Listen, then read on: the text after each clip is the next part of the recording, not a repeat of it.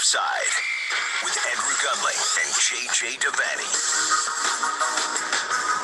Oh, yes. Caught offside from the suburbs of New York City in an apartment in Brooklyn. It is a bonus podcast on a late Thursday night. Andrew Gunling and JJ Devaney. Congratulations.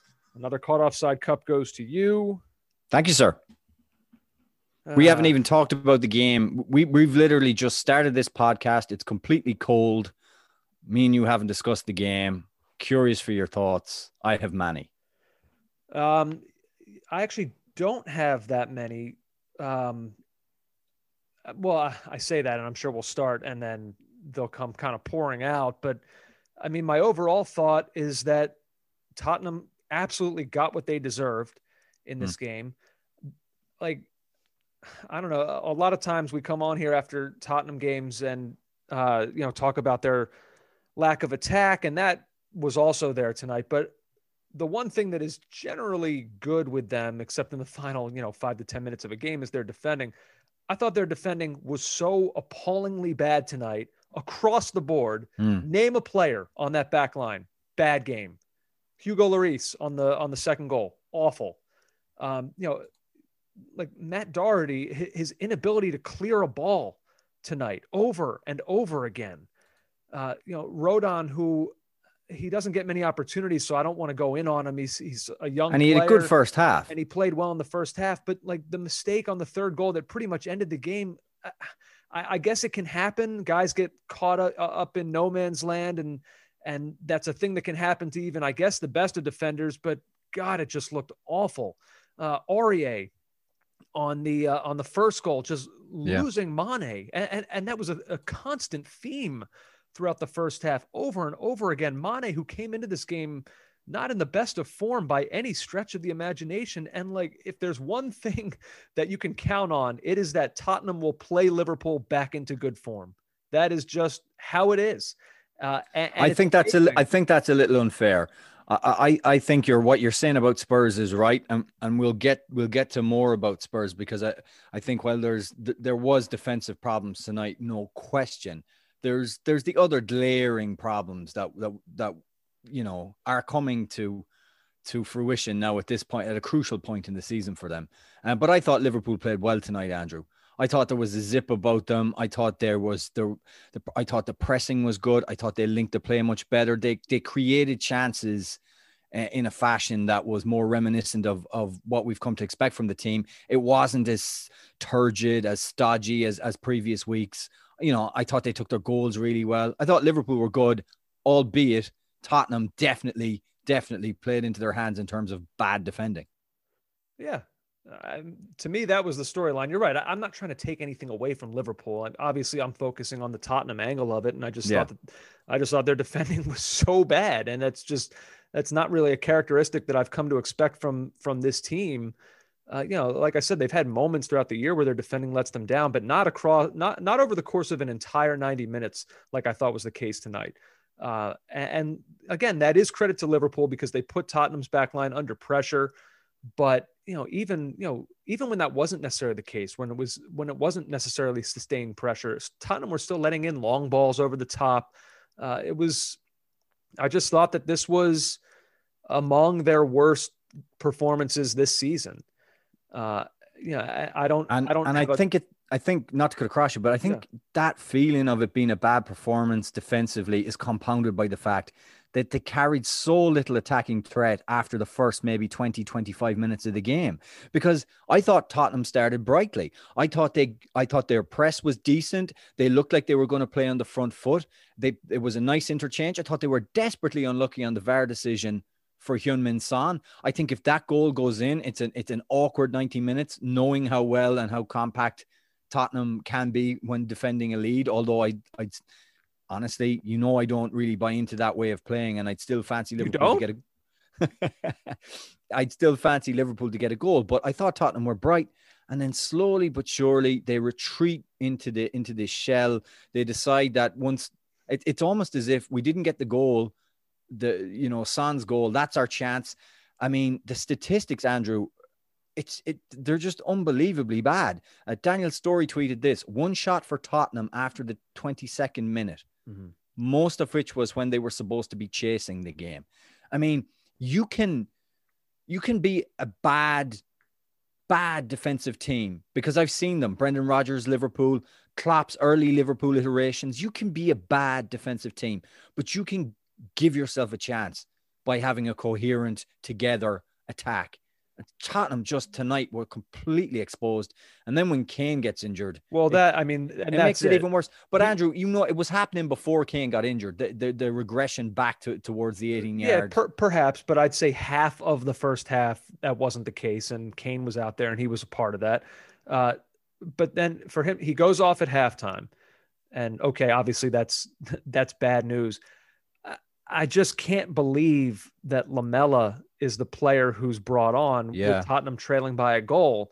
And I guess this can take us into another conversation, which is becoming more of a conversation with Tottenham. And that is this idea that Bale can't help them. Yeah. And I just can't believe that. Like, what did you make of his introduction into the game? I mean, don't know. He came on in the 81st minute. They're down 2 goals. Did he do anything to help bring them back into it? Not really. I mean, Spurs couldn't get the ball for a start. It's exactly. So I'm certainly not going to pass judgment on whether or not Bale can help this team by what he did in the final 10 minutes in a game where they were already down 2 goals and out of it. Look, I know it's Wickham, but I see him play in the FA Cup a few days ago, and he's playing well, and he's part of the attack, and he's part of the action, and he scored, right? Didn't he score on Monday? So like, I don't know. I just don't think Lamela is the answer to break through against Liverpool when you're down a goal. They even talked about it on the broadcast after about 30 minutes of second half play, where they hadn't even mentioned his name. He was just so anonymous. And maybe I have this image of Bale from 5 years ago that's just stuck in my head. And I need to see more of this before I can finally realize that he's not that guy anymore. But I just can't believe that he could be out there for that long and be as anonymous. I just don't ever think that will be the case. Yeah, I think if he was going to be anonymous, it was probably going to be tonight, because like Spurs, you see, it's this thing where if you're so committed to limited football, and then you have to go and chase a game, that's when you see these flaws emerge. And it's not like Tottenham don't have a good midfield. They do, but they don't have a midfield that's used to being on the ball. I mean, how many times did they get turnovers from Liverpool? And you think, all right, this could be dangerous. They should thread a few passes here. They should get things going, only for there to be a wayward pass, or they'd lose out in the tackle. And then the ball is back for the next few minutes. And it was just this constant problem. They never got on the front foot. Well, that's the thing. And that's what I want to ask you is, and look, I'm not trying to make this a Mourinho conversation, because I know how sometimes this can go. But what you're bringing up right now is interesting to me, because oftentimes we do have this reflex of, okay, Tottenham aren't really doing anything in attack. Mourinho's their manager. X plus Y equals Z. Like, because they're not attacking and Mourinho's the manager, this is a Mourinho thing. But what you're saying right there is interesting to me, because I do feel like there are moments where Tottenham are trying to mount an attack, but like, is a wayward pass or a turnover a Mourinho thing? I think sometimes these players are just sloppy, that some of these players are just not as good as maybe we've given them credit for. Well, let me give you an example. In the first half, Andrew, it was a foot race between Matip and Heung-min Son. And I think it was the last time, maybe it was, I remember Alisson made a save from Son, but it was pretty much the second to last or the last time that Son got in behind, right? So that clearly is a problem. There's a breakdown somewhere in what they're trying to do. And what was that? It was a long driven ball from, I can't remember who it was at centre back. It was a good pass and a quick transition, but there's no one near him. Like, even if he got to it, held it up, Matip gets goal side, there's no one close to him. There was a couple of times when Spurs get the ball, they get it to Son, and he's surrounded. What I'm saying is there's no patterns of attack. Like, if you watch Manchester City, you're the man who can call out what City do best. Bing, bing, bong, end line, cut back. You know how they're going to do it. You can see the phases of Liverpool's attacks too, where they get it to Robertson or to Trent Alexander-Arnold, or they slide it into a channel where Salah comes short. There's none of that with Tottenham. There's none of that movement. And it's not just me saying it. Grace Robertson, Liverpool and Spurs, this blew me away. Liverpool and Spurs played almost exactly the same number of passes in the game. So I'm talking about them, Spurs giving up the ball, but they had 584 passes to 586. But Liverpool successfully completed 11 within 20 yards of the opposition goal, whereas Spurs completed, do you want to give me a figure? Within 20 yards? Yeah. 2, 3? 0. No, Hmm. so that goes to show you there is no attacking cohesion. And like when Lamela comes in, God bless him, Andrew. Like, what does Lamela give you? He works hard. He's gritty. He's gritty. But like, if I'm going to hammer Frank Lampard for Kai Havertz looking absolutely lost in the field, I'm sure as hell going to hammer Jose Mourinho, who's worked with these players longer, for the same problem. I guess so. I mean, I remember they had one extended period of build-up play that ended with a turnover around midfield. Like they passed the ball around probably it felt like about almost 2 minutes. But like, do you feel it's hard to remember outside of they score goals on the counterattack. That's how they get their opportunities, and they had some of those tonight. They, like we said, a molecular offsides prevented one of them from counting. That's how they're going to get their opportunities. They're not really I don't know if it's necessarily fair to judge their attacking play by how they, what their build-up play is like, because that isn't really them. That's not really their attacking DNA. Yeah. Okay. Well, I'll put it to you this way. It's not working then. The counterattack isn't even well enough organized that it's working. And I actually thought they looked at their best, Andrew, when they did press a little bit in that first 10, 15 minutes and they created the chances they did. But I got to give credit to Liverpool, though. I really do, because, they grew into the game. They got control of the game, and they looked potent in a way they haven't before. There wasn't as much kind of, passing that wasn't working. We talk about this horseshoe where it goes from one side, goes into Thiago, into the centre mid, then comes back out to Trent Alexander-Arnold, and there's a cross that doesn't work out. There was much less of that. Like, look at the cross that Trent put in for the goal. As much as Rodon was in trouble, he was in trouble because he was facing his own goal with a cross whizzing across the surface, a brilliant ball, and Mane finished it well. It could have been 4-1. The goal that was ruled out for VAR, rightly. People are arguing about this one. It's fair to clear it up. They adjudicated that Dyer wasn't, even if he was fouling Firmino, Dyer's handball in that moment was accidental, which I would concur with, whereas Firmino's was deliberate.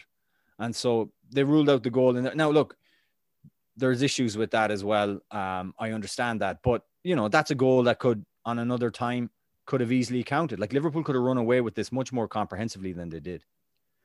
Yeah, I do give them credit. I'm not trying to take away I know you're not. What Liverpool did tonight. I mean, they were very good. And like I said before, they forced Tottenham into some of these mistakes and into some of the positions that they were in. I think, there are certain players for Liverpool tonight that needed this. We talked about Mane.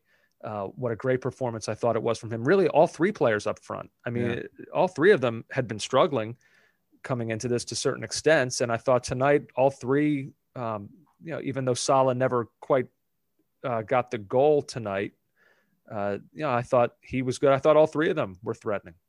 I have to give credit to what Liverpool did as well, to lose Joel Matip again and to put in Nate Phillips, who is,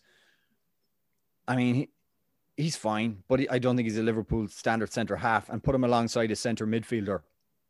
Andrew, that was Liverpool's 16th centre back pairing in 2020-21. And it started a little bit. It was ropey. Nobody tracked Son. Right. But for Phillips in particular, when he came on, he got a pretty quick yellow. And you worried that could be an issue for him for the rest of the second half, but it really wasn't. I think Mourinho will be desperately upset that Phillips comes into the game and there is pace in the Tottenham team and there is speed, and that they couldn't really take advantage of that. Credit, I suppose, if we're giving credit to Højbjerg for that goal as well. He took his. I think Højbjerg is a fantastic player. I thought he took his goal really, really well. Yeah, Andrew, I don't know what to say. I think this one was it wasn't close. It wasn't even like last time where you could say, well, hey, Tottenham had the better chances. That wasn't the case tonight. No, this was pretty one-sided, and I think the scoreline was just about right. Only a couple other observations that I had for this. One, not that it matters, but first of all, I'm annoyed with NBC for not showing a replay of this, unless they did and I missed it. But okay, like Allison clearly caught that ball outside of the box, did he not? No, I didn't think so. I thought it wasn't even close. Maybe I'm sure there's a scrreensshot somewhere on Twitter where I could see if someone has it or not. I thought it was in real time without any replay from NBC. I was like, what are they just going to let this go? I'm going to have a look for a screenshot now. I don't think so. No, I can't see it. All right. I don't think there is one. I'm sure someone will send us one now. Listening to this, they'll be incensed by it. I just was surprised NBC, they show replays of everything. I don't even, is it even their feed? I don't know if they're taking some other feed and they're at the mercy of, I don't know how it works exactly for them. But I was like, show me something here. I'm genuinely, I went like this. Oop, he's misjudged that a little bit, but I never thought that he was actually out, but maybe he was. I don't know. I don't think so. It did. We had a few tweets. I think it was from a Spurs fan about that. Really? And then we had a tweet from a Spurs fan who was upset that they didn't draw lines for the Mane run for the first goal, which, I mean, I didn't even think it was even close to being offside. No, I didn't think so either. But there you go. I mean, that is another thing that VAR has done to us. I guess. I don't know. To me, this is not a night to complain about VAR. I thought both calls were right. Like I didn't really, look, it's frustrating for Tottenham to get a goal early against Liverpool, a team that traditionally, at least in the recent past, owns them. Tottenham need to get the breaks in these games against this team. And to get that early goal, you think, okay, here we go. And then from in real time, I thought, I thought it was close. And then in the replay, like, yes, it is molecular. It's close, but he's offside. I don't even see the point in wasting energy and getting upset about it anymore. He either is or isn't, and he is. Andrew, I've been numbed into this kind of acceptance. I was ready to go, we've gone 1-0 down. I was already criticizing Henderson and Matip for not picking him. Honestly, that was so close to me. If it went one way or the other, I was fine with it. It's too tedious.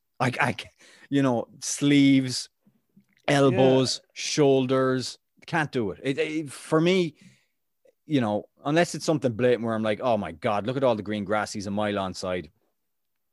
It's too tedious. And then you mentioned, I'm so annoyed because the Højbjerg goal, it was really the only like fun moment, I guess, for Tottenham on the night. Cause the close proximity to the Liverpool goal that had just happened. And maybe you think it's brought them back in the game, but the problem was I was so angry after Liverpool scored their second. And I was sitting there stewing in it, just like scowling at the TV. And like, sometimes, you just kind of get like a sudden little burst of anger. I don't know, maybe I have anger management problems that I need to deal with, but I just like, as I'm stewing in it, right before play restarted, I punched the couch, and Amanda was sitting also on the couch. And I think she was startled by it. And so then I became like so self-aware. And now I'm like, oh, now she's judging me because I'm making a fool of myself. And then as this is happening, Højbjerg scores that goal. And I just like couldn't even enjoy it because I was still just like scowling and angry and mad at myself for acting like a clown. Yeah, I don't want to make you any more angry. Before we get off this game, were you upset with Lloris for that? I felt he could have palmed it out wide rather than back. Said for the second goal. Yeah. I said that was one of the first things I said when I was talking about the defending, and then I named him specifically on that second goal. I thought that was terrible. Oh, right. Okay. Terrible by him. I thought it was a tidy turn by Sadio Mane, but I definitely thought that Lloris, being the keeper that he is, could have dealt much better with that, So. Oh, absolutely. I mean, and he made a sharp save from Mane in the first half, that snapshot that Mane had when he was moving across to the right. Yeah, he had a couple good saves, but that was awful, and it cost them dearly. And another player, I mentioned the three players up front for Liverpool that needed a good outing. Trent Alexander-Arnold has had a kind of a target on him of late as being a guy who is not playing at the level that he had been playing last season or even the season before. And I thought he was excellent tonight. I mean, getting a goal obviously is huge for him, but that's not even necessarily his role. Like you said, Rodon may have misplayed it, but the ball that he played for Mane, it at least put Rodon in a position where it was going to be difficult for him. And it was a very well put in ball by Trent. And I thought he was great tonight too. And for you and Liverpool, you have to think that, okay, maybe whatever the rough patch was, these guys are through it now, and maybe now you're on the other side. Yeah, I'm not being disrespectful, but I see Sunday as because we knew exactly what we're going to get game in, game out with a Jose Mourinho managed team. There are no surprises now. I wonder what, they've given us trouble in the past. I think West Ham could be a really interesting game on Sunday for Liverpool. And like it's, what about for them? I mean, they're looking huge. Look where they are right now. I mean, very quietly, like David Moyes is going to have to start getting some consideration for manager of the season for what he's doing here. I watched the highlights of the Crystal Palace game, and they were good in moments, very, very good in moments. And he's refined, or he's made them very dangerous on set pieces too. Cresswell's deliveries, corner kicks, things like that. But they're good generally. They're just a good, well-managed, solid side, and Moyes deserves a huge amount of credit. And they will present different problems and possibly a tougher game on Sunday. And I'm not being disrespectful to Spurs. I'll be disrespectful. I don't care. I deserve it. Tottenham deserves it. I'm a bad person. We've got other things to talk about tonight, though. So I know, this was really a bonus podcast that was designed around the Caught Offside Cup happening today. I don't know that we would have been here doing this had this game not been played today. I'm going to stop suggesting that we do emergency podcasts after Tottenham Liverpool games because I just don't feel like it ever. No, and listen, you're down, and I can tell, and I knew from the beginning, but you got up the energy. We're going to talk about other teams being bad now. That's fun, isn't it? I don't care about anyone else. Well, what did you want to talk about? I mean, obviously, Manchester United and Sheffield United was fascinating. What an absolutely stunning game. And I texted you after it happened, and I don't mean this. I know how this is going to come across. I'm not trying to offend Manchester United fans when I say this, but I texted offend away. Well, I texted you after the game, and right when it went to full time, and I just said I love this league. Like the fact that this, like, I guess this stuff can happen in other leagues too. I mean, we see crazy results, and it does. But like Sheffield United have just been so poor. Like they're going down. It's basically over for them. They don't score goals. Whatever joy they had from last season, it was just sucked away so early in this year. Like they're on 5 points coming into this game. And meanwhile, United are that team. Like they're riding high, and you're talking about, Ole's got them back in a title run. Like this stuff like this at Old Trafford, this is not supposed to happen. And it's this kind of parody that makes this league so much fun. United were for everything that Sheffield United did, their hard work, their effort, like Billy Sharp starting with McGoldrick up front. I mean, is there a more kind of mid-table or top of the table championship pairing than those two? And I don't mean to be disrespectful, but they were brilliant. They just ran the lines. They worked so hard. Lundstrom in the middle of the park was excellent. The defense, the fact that United didn't beat this defense, hadn't a team capable of beating a defense with like Ampadu, Phil Jagielka, 38 in the center of that. Ampadu, who's had just hasn't fit in, hasn't had a great season, put in a performance of the season, one of his best performances. Basham as well. And the fact that United couldn't unlock this, Pogba missing in action again, scores that goal against Fulham. He teases you. He is the burlesque of midfielders. He shows you a little bit, and then you don't see any more. They like Bruno Fernandes. If he's not ticking, United aren't ticking. I don't know why Luke Shaw didn't start. I have no idea. The form he's in, you've got to play him. Maybe you wanted to rest him. Maybe you think you're going to win the game. Maybe he had a knock. I searched the internet. I couldn't find a solid reason for Shaw entering the fray as late as he did and not starting in the game. The Sheffield United winner was the worst goal I have ever seen. scored. It was the worst defense. Everything about this goal deserved the comedy soundtrack. It deserved Curb Your Enthusiasm. I have seen, here, I'll be honest. One of the teams I play for, right, Andrew, it's an over 40s team. You're allowed to draft 3 players under the age of like 35 or whatever. The age keeps going up. And I was one of them. So I played for this team. It's actually a storied football club. So it's me and 2 other guys. And sometimes we come up against teams who have guys who are pushing 50, right? Well into their 40s. And the pace of play has slowed down. That's the kind of defending you see when we play those games that you saw for Man United. Like De Gea, kick it into the stands. They had like 3 chances to clear it and they couldn't do it. I cannot even begin to tell you how funny that goal was. Not funny to United fans, but it was like, I watched it back 4 or 5 times on Twitter. It was just one of those moments where you're like, these can't be professional footballers doing this. Yeah, I think what was surprising about it was just the amount of time that it felt like Sheffield United had. It's just not, like you said, it's not what you expect from you don't. And to see Manchester United, who have been playing well, really well. I guess everyone is due for a letdown. But I just wouldn't have expected it in this spot necessarily. Can you win a league when you're that bad at home? When you've 14 points collected at home all season? I guess this is the year for, like, if that was going to be the case, I suppose it would be a year like this where there are no fans in stadiums. Some of the home field advantage is wiped away with that. I don't know. Maybe I'm making excuses for them. So I don't know. In commentary last night, I heard about even the goals that they've scored at Old Trafford. Close to half of them came in the Leeds game where they scored 6. Like, they're not good. They're a good bad team or a bad good team. I think if you're Man City, I'm going to get slaughtered. I don't know that I can fully co-sign that. Yeah, I don't think I fully believe that either. I think they have really good players, but well, that's the thing, is like, it's just hard for me to look.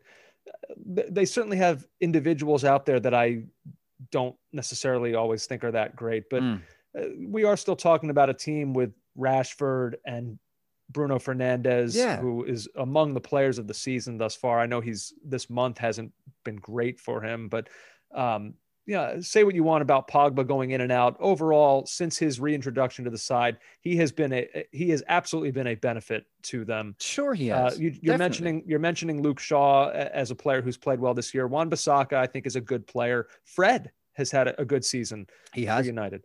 I can't explain this. I mean, that was more like a start of the season United performance than it was in the recent run. And Gary Neville tweeted this thing: because there's no crowd, United won't panic. They'll keep passing the ball. If there was a crowd there, they'd be on edge. They absolutely did panic. For the last 15 minutes, they never cut Sheffield United open in the way you'd expect. I was expecting this onslaught, these waves of attack from this United attack. And all I saw was diagonal balls into the box, which Ramsdale was catching, trying to find Maguire's big head. Like, it was just, it was bad. It was, I guess, let me recant what I said. Considering how they've been the last few weeks, it was jarring to see them play like that. Okay. That's fair. That's a little more palatable, I guess. Yeah. Probably still won't go over well. It's not. Oh, I'm going to get crushed. Absolutely crushed. Now, unfortunately, the real ugliness didn't take place until after, when when racial abuse was spewed on social media towards Axel Tuanzebe and Anthony Martial. Look, we've done how many of these podcasts where we've addressed this, and it's exhausting. And I feel there's nothing else. I don't even really know what else to say other than I just feel terrible for these guys who are, they're just trying to do their job and play this game and try to play it well. And like, this is not, and now they're thrust into this and they have to deal with this. And it's, I just feel sick for them. I liked what Andy Mitten had to say about it. Andy is the editor of United We Stand. He writes for a whole load of publications and a massive United fan. Alex Tuanzebe's life story is an inspiration to millions. Kid arrived from Congo, age 4, and didn't speak English. Grafted at school and got excellent grades. Captain Manchester United at every level. Pity the rancid, faceless racists who abuse him and the platforms which propagate it. And I honestly, like, who are these people? And the anonymity is, you shouldn't be able, if you can go into a forum and spew racial hatred like that and racial epithets, you can't be able to hide away. That is just not acceptable. So here is the thing about that, because I'm hearing more and more when these things happen. The typical things that we hear are that you got to find these people. If there are charges that can be pressed, so be it. They should be banned from stadiums. But now I feel like more of an eye is turning towards the platforms themselves. Yeah, which I think is smart. I think that's a very good idea to try to silence hate speech. I just don't know how you do it. So, like, if you want to shut down accounts, I mean, obviously you do that, but like, what's to prevent somebody from just like having 45 Twitter accounts that they can just like go to the next one? I think that's a great way to think about this is trying to grab it from the root. Yeah. That is the platform. But I just feel like that's a battle that is almost impossible to win. I don't know. I don't know either. And it's just scary, it's very man. Sad. It's very sad. It happens all the time. And it's not just, the bigger clubs. We've seen it with the aforementioned David McGoldrick. He received abuse at Sheffield United. It's everywhere. I don't know how these people think. How can you look at Axel Tuanzebe and not just see a human being who went out there and tried his best? Yeah. It doesn't give you a right to racially abuse someone. And where is that coming from within you? Like, I don't understand it. I really don't. A couple other games midweek that we wanted to mention as well. We've been talking about Manchester City and this upward momentum. And then De Bruyne gets hurt and we think, okay, is that going to in some way stall what they've been building over these past few weeks? Well, I mean, I know it's West Brom, but evidently not. 5-0 is at least, regardless of opponent, it's at least a little bit of a statement without your best player. Yeah. Andrew, they blew them away. That is, I think what we have to bear in mind is that in 18-19, they did have a significant period without Kevin De Bruyne, and they could still function and they could still play extremely well. And if you look at the team they put out against West Brom, I mean, there's so much quality in there. Bernardo Silva, Gundogan is in great form. Foden, Mahrez, Sterling up front, and they've got that back to a Diaz and Stones that's really in gear. Rory Smith tweeted this, and I kind of chuckled. He said it's going to be Manchester City 10 points clear by the end of February. It's a scary I'll try to thought. remember that he said that. I don't know that I don't know, Andrew. Are you starting to feel that way too? I'm feeling that way a little bit. If you look at their upcoming games, they've got Sheffield United at home, Burnley away. Although Burnley, I mean, if you've seen what they've done lately, you never know. Mm-hmm. That's before they play Liverpool at Anfield, and then they've got Tottenham at home, and they've got Arsenal away. And to round off February, then they play West Ham at home. There's a lot of points in there for them, as far as I can see. Possibly, and it looks like they may be facing a Tottenham team without Harry Kane. We didn't really mention that, but it sounds like he could miss a few weeks. Mourinho said it was both ankles, and he expects him to be out for a few weeks, which is unbelievable. One player for Manchester City that we have not talked about really at all this season that I think is now kind of really like forcing us to at least address him and give him some props. When we talk about good fullbacks in this league, João Cancelo is not a player whose name we've really mentioned very often, but he is emerging, I think, in the last couple months, really, as one of the better ones, both in attack, defense. He could be the next big fullback hit in this league that has a bunch of them right now. Absolutely, Andrew. And I think we were kind of wondering a little bit about, City haven't had the best of luck necessarily with fullbacks, and no, he's been brilliant as well. It's weird how this team, if you look 1 to 11, how many areas in which they're clicking all of a sudden. It's not weird. It should be scary and concerning for the rest of the league. But Cancelo's been a massive part of that. He's played really well. Yeah, and I know there were a couple other games that you wanted to mention as well, right? Leicester and Everton. Yeah, I just wanted to, I suppose Leicester maybe not having Vardy, not having that because Vardy's recovering from a hernia surgery. I thought Leicester played really well and Everton were lucky, albeit it was a great goal by James Rodriguez. I do think Everton were lucky to come away with a point from that. Nevertheless, it's a good point. And I thought, yeah, if there's going to be one Achilles heel for this Leicester team and what they're trying to do down the stretch, it's that the replacement up front was Iosi Perez. And then you look to the bench and you're thinking, who's the other option outside of that? And it's Kelechi Iheanacho. And I was wondering, maybe could Rodgers have done something a little bit clever with some kind of false nine? Because Iheanacho is just not going to score the goals. And Perez he's decent, but the quicker Vardy gets back in, the better, I think, for them. But yes. I think that's bore itself out over this generation. Yeah, and I also noticed rain, Andrew. How many games have we watched in the last 2 weeks? Well, first of all, how many games have we watched in the last 2 weeks? It's oppressive. It's too much. It actually is. I think that is worth mentioning. I'm just looking at like Tottenham's upcoming schedule. So this week is Monday, Thursday, then Monday, Thursday, Sunday, Thursday, Saturday. I think this is ridiculous. Yeah, and it's not.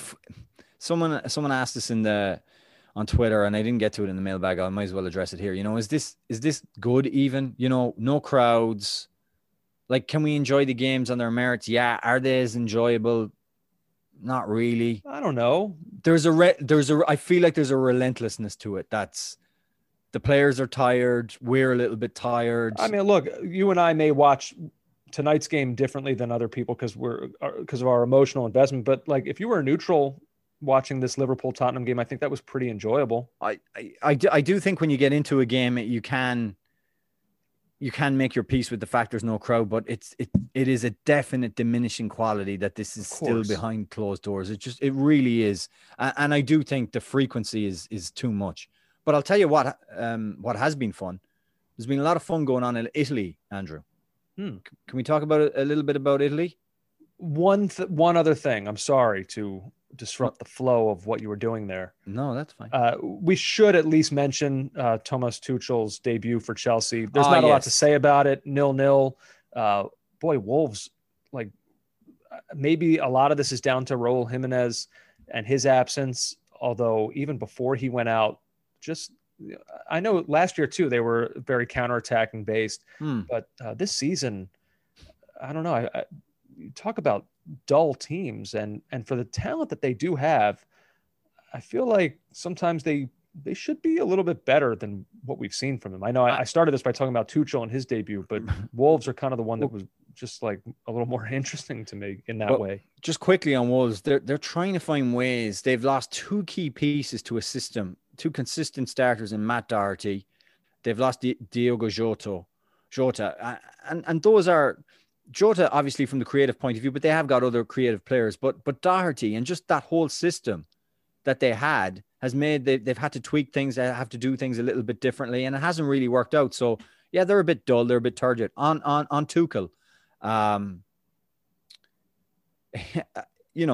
It's impossible to really read anything into a first game, except I liked how engaged he was at halftime.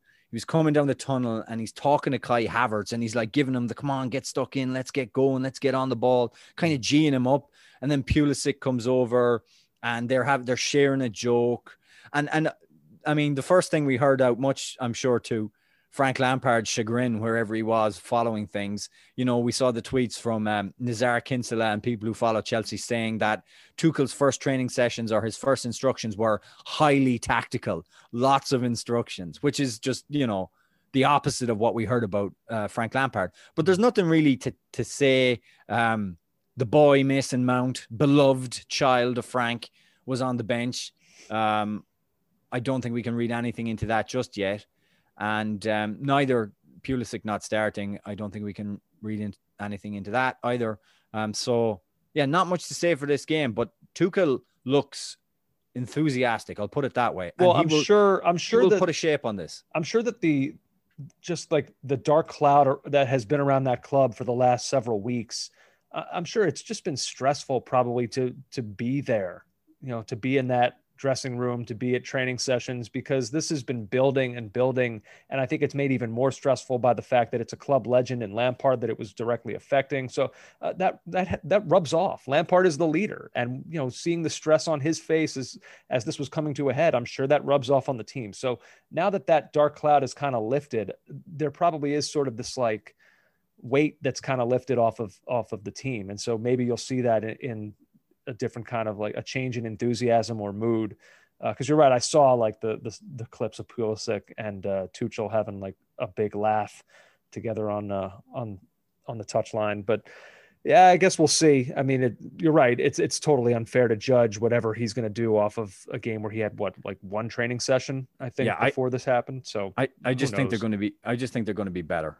They'll just be better. But it's going to take time, obviously. And he'll have to whip those German lads straight into shape. That's the first thing. That's probably the first order of business. He said also that Tuchel, in talking about Lampard, because he was talking about, or somebody asked him about just the weird feelings that he's now kind of the guy who's replacing Lampard, even though Lampard didn't succeed as a manager. It is still a club legend, and maybe not all the fan base is behind this. And Tuchel said that the fans, they need to support the club, that the club needs that, but also that Lampard, I guess, sent him a letter, or a text, supporting him and wishing him well for the job, which I thought was, maybe that happens a lot, I don't know, but I thought that was a classy move by Frank to kind of try to get the fans on side with the new manager and sort of, sure. Even in this bad moment for Lampard, he's still Chelsea to the core and still wants to see them succeed. I thought that was kind of a important gesture. Yeah, and we shouldn't make that this is something that the Chelsea fans want, this divorce. I mean, it's not nice to see a club legend walk out, but this is what Chelsea are. Chelsea's DNA is nothing but replacing managers. The manager wins until he doesn't, then he's gone and there's a new one. Also, the season ticket holders, those who would be kind of long-time Lampardian loyalists, are not in the stands. So no one's going to hear from them, really. Right. You wanted to talk about Italy. I'm sorry, I deflected. No, that's fine. That's quite all right, Andrew. I know your disdain for Serie A is... stop. That's not true. No, it's not true. Two interesting stories I want to talk about quickly. Napoli beat Spezia today to secure their place in the semi-finals of the Coppa Italia, but it's been a busy 48 hours for I Cucciarelli, which means little donkeys. On Wednesday, Gattuso got the dreaded vote of confidence from owner Lorenzo De Laurentiis. Things haven't been that bad, but Napoli are in sixth, but still only 2 points off fourth place Juventus. They have to go back on Retiro.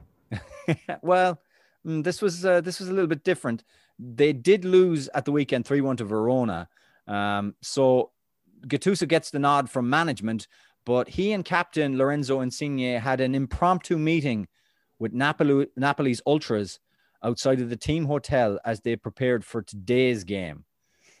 So Andrew, I watched this video of these kind of gruff-voiced Neapolitan men talking to Gattuso and Insigne at a balcony, and I didn't know what they were saying, and the translations I was getting online weren't great. So I got a listener's dad who was from Naples to help me translate what the ultras were saying. Wow. Effectively, they were saying that they support and love Insigne, and they offered reassurance. Insigne said that after the penalty miss against Juve in the Supercoppa final, that he was very upset and couldn't leave his house. And he hated reading the negative comments on social media. I found this quote from the ultras on a Napoli blog. So this is one of the things they said to Insigne and Gattuso while they were at the window. Lorenzo, you are the master of Naples. You made everyone move from home.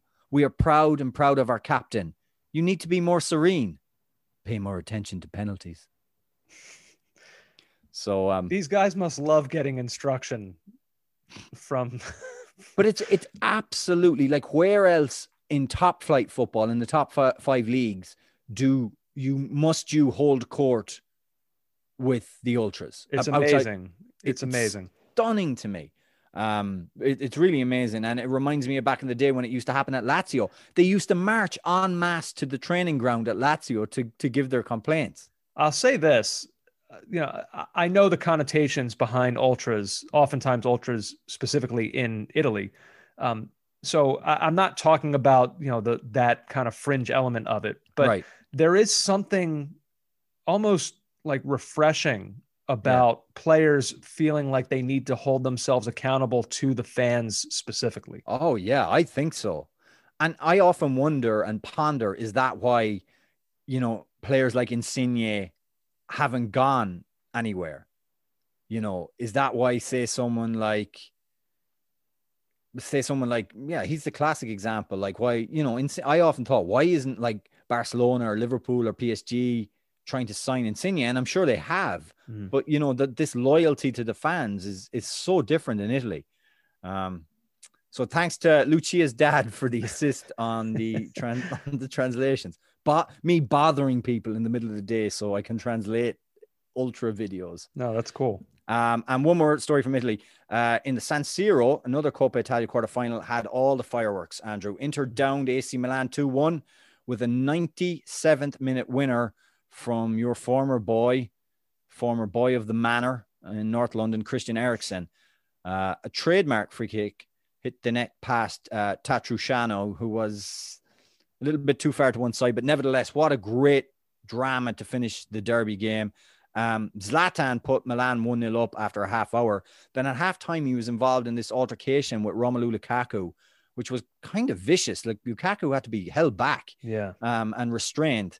And then Zlatan promptly earned himself a yellow on the hour, I think, which gave him a red for his tripping of Kolarov. But it was really bad at halftime. There were comments about wives and mothers picked up that Lukaku was saying. That was the video that I saw where you can hear Lukaku, I guess in a few different languages, but English being the first of them, saying something to Zlatan to the effect of, why are you talking about my mother? What'd you say about something like that? And he's irate in it. Yeah. He's got to be restrained, like you said. The BBC reported that a pitchside microphone had picked up Ibrahimovic saying, "Go do your voodoo" to Lukaku, an apparent reference to 2018 comments from Everton owner Farid Moushwari that the Belgian turned down an offer to stay in Merseyside on the advice of a voodoo message, whatever that means. However, Ibrahimovic said on Instagram, "In Zlatan's world, there is no place for racism. We are all the same race. We are all equal. We are all players, some better than others." It's not good. No. It doesn't feel good and it doesn't sound good. Even if Moshiri was the first one to say it. Why would you repeat that? Yeah, I have no idea. I wonder if that'll be further investigated or if this will just be left alone. No, it's been investigated by the Italian FA, apparently. So, and to round off what was a bizarre and feisty encounter, the game was so daft, Andrew, that the referee came off with a hamstring injury midway through the second half, which was why there were so many minutes at the end of normal time for Eriksen to score. And he was replaced by what I can only describe as a younger, sexier doppelganger. Who's that? The referee. So the referee had a hamstring injury. He came off. The guy who comes on looked like him. He looked like him 25 years beforehand. Interesting. Younger and sexier. Yeah. I'm sorry if I seem distracted, JJ, because right now we're recording this and it's about 11:15 Eastern time. And it just struck me, of course, that the MLS deadline for a possible lockout on these negotiations, remember the 30-day window that we had talked about? Yes. I believe is at midnight tonight, like 45 minutes from right now. Right. So that just kind of hit me. And so I've just been on Twitter scrolling through to see if there's any updates in the negotiations, because they are in not just the final hours, the final minutes. Again, these are not, I don't know if these are hard deadlines. Like, nothing happens at the end of this 30-day window, but there's a chance that by the time you're listening to this, we could be looking at a lockout for MLS, the first one in league history. The players sent back their recommendations, their thoughts today. Right. They submitted to MLS its latest proposal for a revised collective bargaining agreement. The MLSPA this is from Jeff Carlisle, offer attempts to find a compromise with what MLS has proposed. In the MLS Players Association proposal, the terms of the CBA would be extended by 1 year. The union is asking for players 23 years of age and higher, and with at least 4 years of service to qualify for free agency in 2025 and 26. The previous free agency threshold was 24 years of age and 5 years of service. There's other issues here along with that. We'll see. This is, I don't know. I don't have not really based on anything, just my own intuition. I don't have a great feeling about how this is going to go. No, I don't either. I feel like MLS thought it would not have its way, but that the players would accept their proposal and that they would move forward with the revised. And now we're in this situation where MLS has to consider what the players have given them. And I just feel like this may not go the way we want it to go. Now, this was the week in which MLS announced it was going to have a start date. And you wonder if that's going to be met now. I don't know. So obviously keep an eye out for this. By the time you're listening, there may be some sort of new breaking news on it. But yeah, that just kind of, I was looking at the clock. I was like, wait a minute, that deadline is like now. Yeah. But no, I have not seen anything as of this moment. Before we close out, I hear you have a mailbag. I'm going to whip through it very quickly. CaughtOffsidePod@gmail.com on the emails, CaughtOffsideESPN on Instagram, and @COSoccerPod on Twitter. By the way, leave us an iTunes review. You've left some amazing ones with great recommendations. I would like to make another quick recommendation. Gomorrah, based on the Italian feuding drug gangs, a drama about those, also set in Naples. Very, very good. So that's one I would recommend, Gomorrah. Also, when we tweet this out from @COSoccerPod tomorrow, hammer it a retweet because it's a Friday pod and we need to get it out to as many people as possible. When you see me put up the link and the pod episode up, just hit that retweet. Andrew, a few people were upset at your anti-bike comments last week. I can't help them. I don't know. I don't know what to say. I told them you were joking. You were clearly joking. But you've nothing else to add to that? No, look, if people are so desperate to be offended because they thought I was too harsh of an activity that they like, then I can't help you. Then be offended. Hate me. I don't care. It doesn't bother me. One guy left a review saying we were woke for even discussing bicycles and bike lanes on iTunes. So I despair with humanity when I see messages like that. How dense do you need to be to leave? I mean, the whole conversation was based in jest. Like, well, not really. I mean, you had gotten hurt in a bike accident. Yeah. And so like my whole thing was like about banning bikes for like out of your safety, essentially. Like, look, some of it, you know what? No, forget it. Some of it's rooted in truth. No, because some of it's rooted in truth. Look, two things. I'm not going to become mayor. And let's say I did, I would not ban bike riding on day one. All right. So everyone who actually took that seriously, like it was so clearly not a serious comment. What is serious is that I do drive around New York every day for work. And I do see the way near misses happen between people on bikes and cars. I'm not making that up. No. If people want to be offended by me saying something, I don't even understand where offense was taken. Do you know what? I didn't actually read these emails. I'm going off of what you said, and you I can tell when you're kidding and when you're serious, and your tone was that people were truly mad about it. There was 3 or 4 really ones where they took you dead serious. Then stop listening to the podcast. And some of them were bike advocates. So I don't know what to say. Do you know what? I'm annoyed. No one gave a flying F about my safety or my health. I got 0 tweets about, are you okay?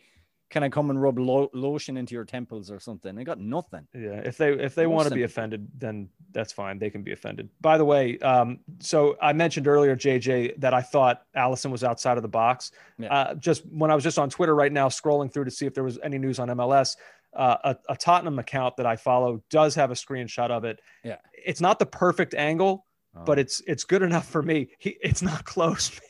It's not close. It's okay. It's outside the, I don't know. It seemed like a weird one to have missed, because even in real time, I remember thinking he's outside the box, and at least this screenshot makes it look pretty clear that he was. Listen, on a night like tonight, you need whatever wins you can get. So there you go. I know. We talking about merchandising, pod merchandising, which my bosses have told me they'd circle back to me on, so we'll wait on that one. Andre was prompted to make, I mean, dude, you've got too much time in your hands. I appreciate the work, but it's too much time. He made actual caught offside full kits, which all just kind of look like Glasgow Celtic kits. I got to be honest with you. They've got great kits. Yeah, and he made a crest as well. So amazing. Thank you for your time, but please. Speaking of which, I saw you tore into Tottenham's fourth kit. I saw you followed it up by saying, "Look, it's in the eye of the beholder." Yeah, it's funny. Before I even saw I didn't see what you had written. I saw the kit and I loved it. Did you? I loved it. But it's just like the sneaker. It's the sneaker logo and design and branding on a jersey. All right. So, and the jersey's not for, by the way, they branding on every jersey. Is this, are you new to the sport?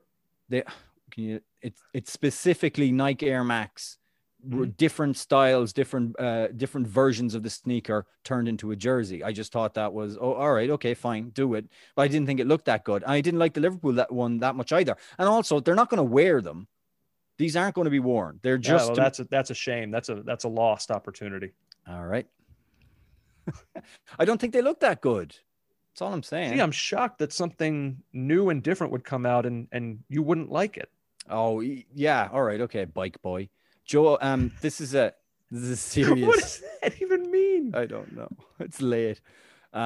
We got a serious one. Joel Harrison got in touch to let us know of a big loss in Jamaican football. Luton Shelton passed away last week, aged only 35 of ALS. Shelton is Jamaica's record goal scorer, having netted 35 times in 75 internationals. He played a season at Sheffield United in 06-07, that year where they came up and they were controversially relegated in the Carlos Tevez gate incident. So that's just terrible news. 35, man.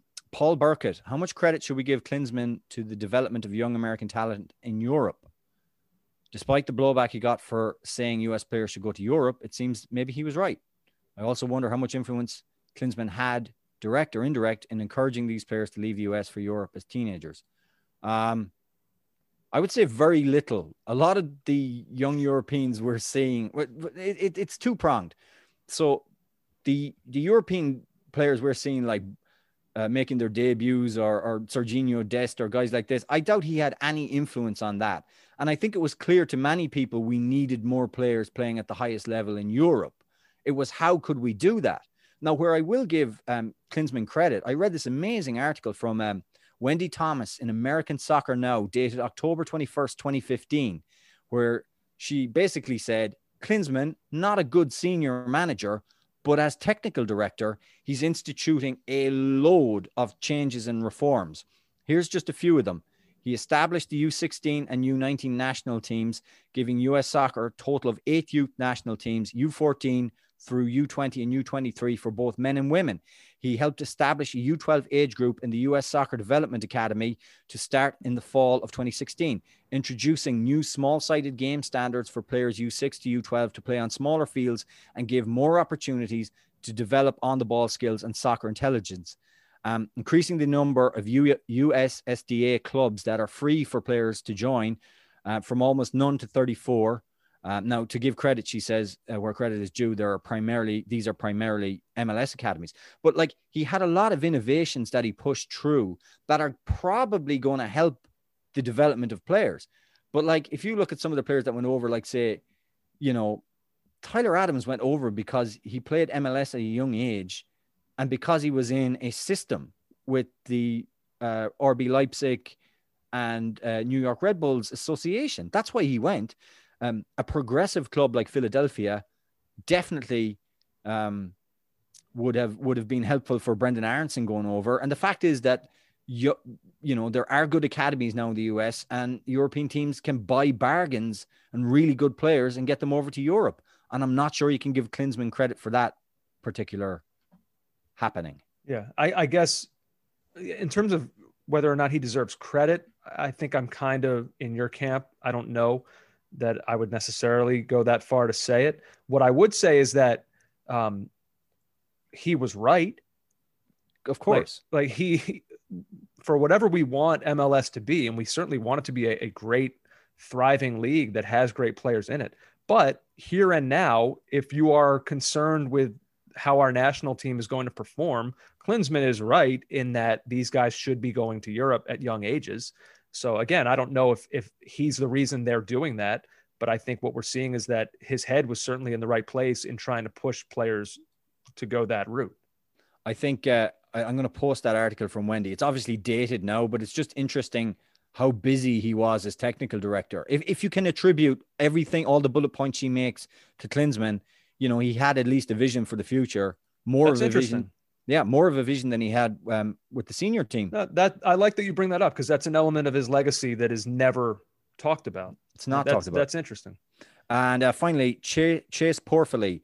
Do you think Atleti's title march this year is down to them being really good, or more weakness from Real and Barca? I think Barcelona and Real Madrid losing and drawing a lot of games has obviously helped, but Atleti have conceded just 8 goals to this point. Think about that, 8 goals. And more than that, they've added goals of their own from Luis Suarez, joint La Liga top scorer. They've just got 3 goals less than Barcelona. Barcelona have 39 goals. I think Atleti have 36. It's been like this marriage of this stingy defense and this forward line that can convert and narrowly beat teams with the goals that they need to do. So you got to give Atleti credit, but you know, Barcelona. The answer is probably both, right? Both things. Yeah. Is that it? That is the male Beezy. Well, there you go. Another pod in the books, another Caught Offside Cup in the books. That is it for the season, right? That's it. Liverpool are out of the FA Cup, and there's no other competition that they could meet in against. Not that I can think of right now, but I'm sure that with the way there's so much football happening, someone will invent a competition before the end of the season, because we don't have enough games. Well, I look forward to losing that too. This was fun, I said, in all seriousness. I hope you have a great weekend, my friend. Thank you for staying up late and doing this. Absolutely. My pleasure. Everybody hammer this one a retweet. We need to get it out to many, many people. And please leave an iTunes review. And, just tell us that you love us. Or call us woke, because we like bicycles, whatever you're into. That is bizarre. I don't know. I just can't help some people. I don't know what to do. It's the name of our new indie band, the Woke Bicycles. Ooh. Yeah. I like that. Good idea. Well, hey, this was a podcast. To you, I say... Check you later, fun boy. Cheer up, will ya? I'll see you later, man. Bye. You've been listening to the Caught Offside Soccer Podcast.